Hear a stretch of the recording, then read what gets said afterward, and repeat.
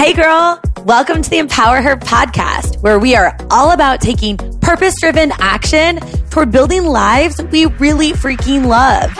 My name's Keisha, and I'm a saucy 29-year-old who left the corporate world to go on to build a 7-figure online business. But most days, I still feel like I have no clue what I'm doing. But I'm obsessed with the process of us getting to figure it out together. We've got epic guests, incredible stories, tips, and tricks to help us get out of our own way and unapologetically make some moves. So girlfriend, let's do the damn thing. Hey girl, I'm so excited that you're here and I'm really pumped about this topic. I think it's really going to resonate with you. So let's dive right in. We're talking about growth and how growing doesn't always feel good, right? And I notice in myself, and maybe you can connect with this too, is that sometimes when I'm growing and it doesn't feel good, my brain is kind of trying to protect me from potential pain or potential failure or the feelings associated with missing a goal and convince me that I shouldn't be moving in that direction. So I've got to be very intentional about catching when my brain is trying to pull that BS on me, right? And like Cathy Heller, who was in last week's podcast episode, which girl, if you did not listen to that episode, it's actual fire. I'll put it in the show notes. But she explained feelings in a really cool way that I had never heard before.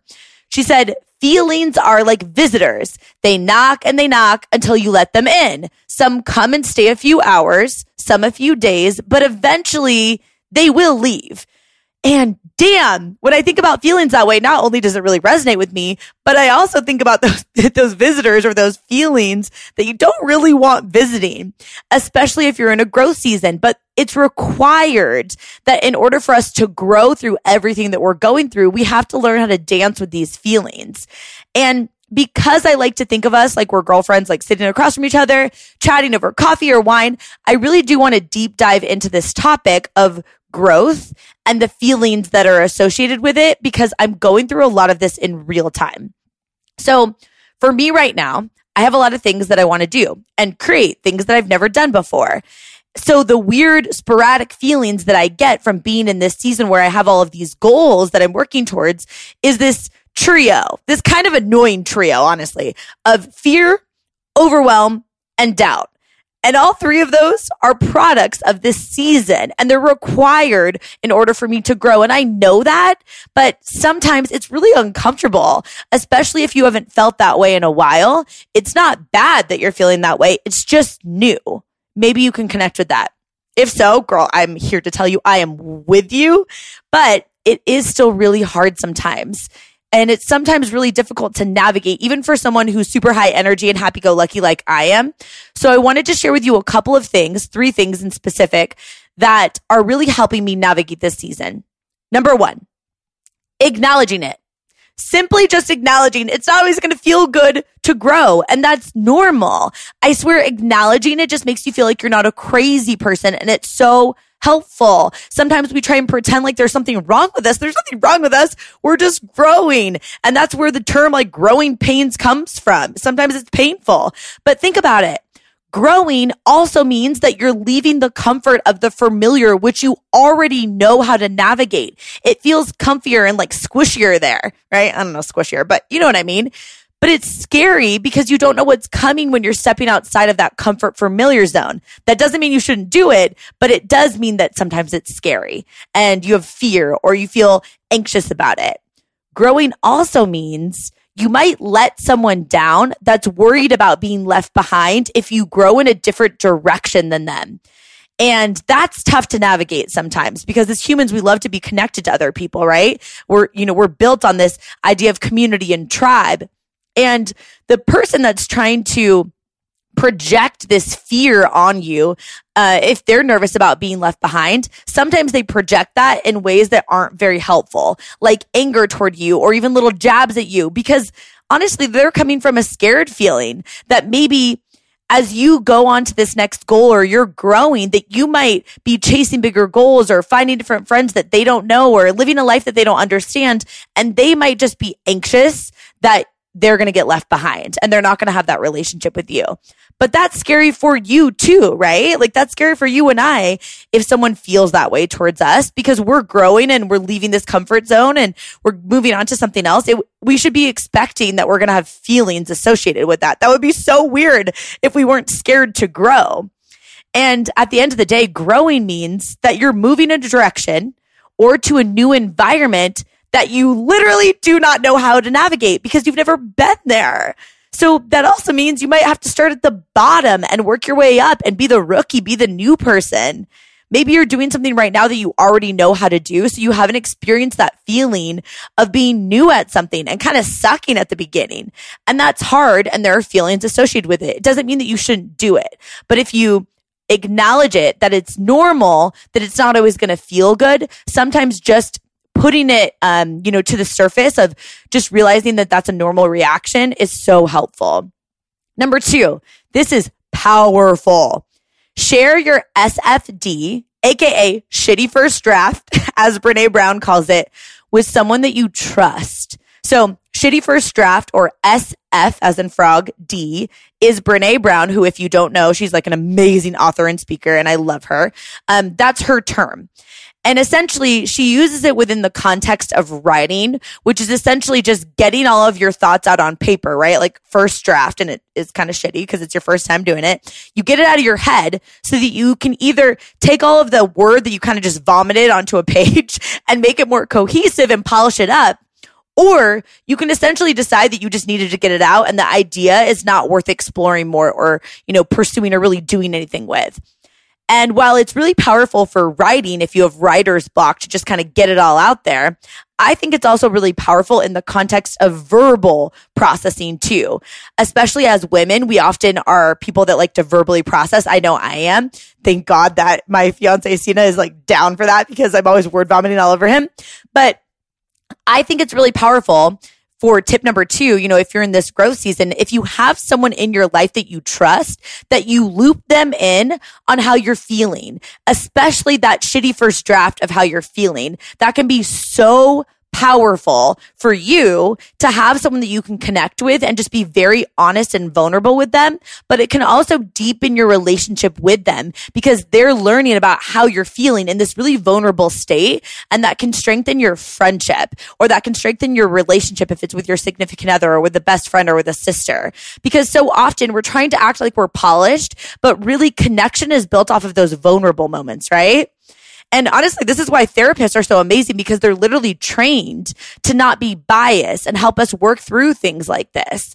So if you don't have that person in your life that you trust with your shitty first draft, right, or you don't have that relationship, I would challenge you to push yourself to go a little bit deeper in your relationships to start to strengthen them. Or if you don't have people in your life that you feel like are helping you get where you want to go, that you can help get where they want to go as well, keep putting yourself out there, right? You're not going to beat them if you're sitting on the couch. So put yourself out there, go to new events, talk to strangers, like all the things that our parents told us not to do, because nothing compares to the feeling of having someone that understands you. But in the meantime, as you're finding those people and deepening those relationships, journaling is another way to just get it out there, right? That shitty first draft, just get it on paper, get it out of your head, put it out in the universe so that you're just not like sitting with it, letting it fester inside of you. Okay. So step 1, acknowledge it and acknowledge that it's not always going to feel good to grow. And that's totally normal. You're not a crazy person. I'm in it with you. And number 2, share that SFD or a shitty first draft with someone that you trust, especially if you can verbally process with them. That can be so helpful. And finally, tip number 3, reframe the thoughts, those thoughts that you're thinking by asking the most powerful question. Is the story that I'm telling myself serving me? Are the words that I'm using to describe how I'm feeling serving me? Because as we know, your thoughts and your ideas, like the stuff that's going on in your head, that drives your emotion, which in turn drives your action and decisions. And we talk a lot about that concept on this podcast because it's so powerful to remind yourself that you're legit creating your life and your perception of the world through your thoughts. So in this season, right? For example, that I mentioned these feelings that I'm feeling during this growth season of, feeling a little bit fearful, feeling a little bit overwhelmed, feeling a little bit like, for sake of, using an actual word there. I think it's so powerful to be intentional about your word choice. I'm not choosing to use the word fearful. I'm instead choosing to acknowledge that I'm growing. And so I can't see what's coming next. And it's so normal to feel a little bit anxious, but it's also exciting. Like I'm on this wild roller coaster, right? I'm not choosing to use the word overwhelmed. I'm choosing to acknowledge that I'm growing, and that's a freaking gift. And I've got so many options of how I can spend my time and what goals that I can pursue. We live in 2019. The world is our oyster. Think about our grandparents. They didn't even have the choices that we have. The fact that we have options is a blessing, not a burden, right? And finally, I'm not choosing to use the word doubt.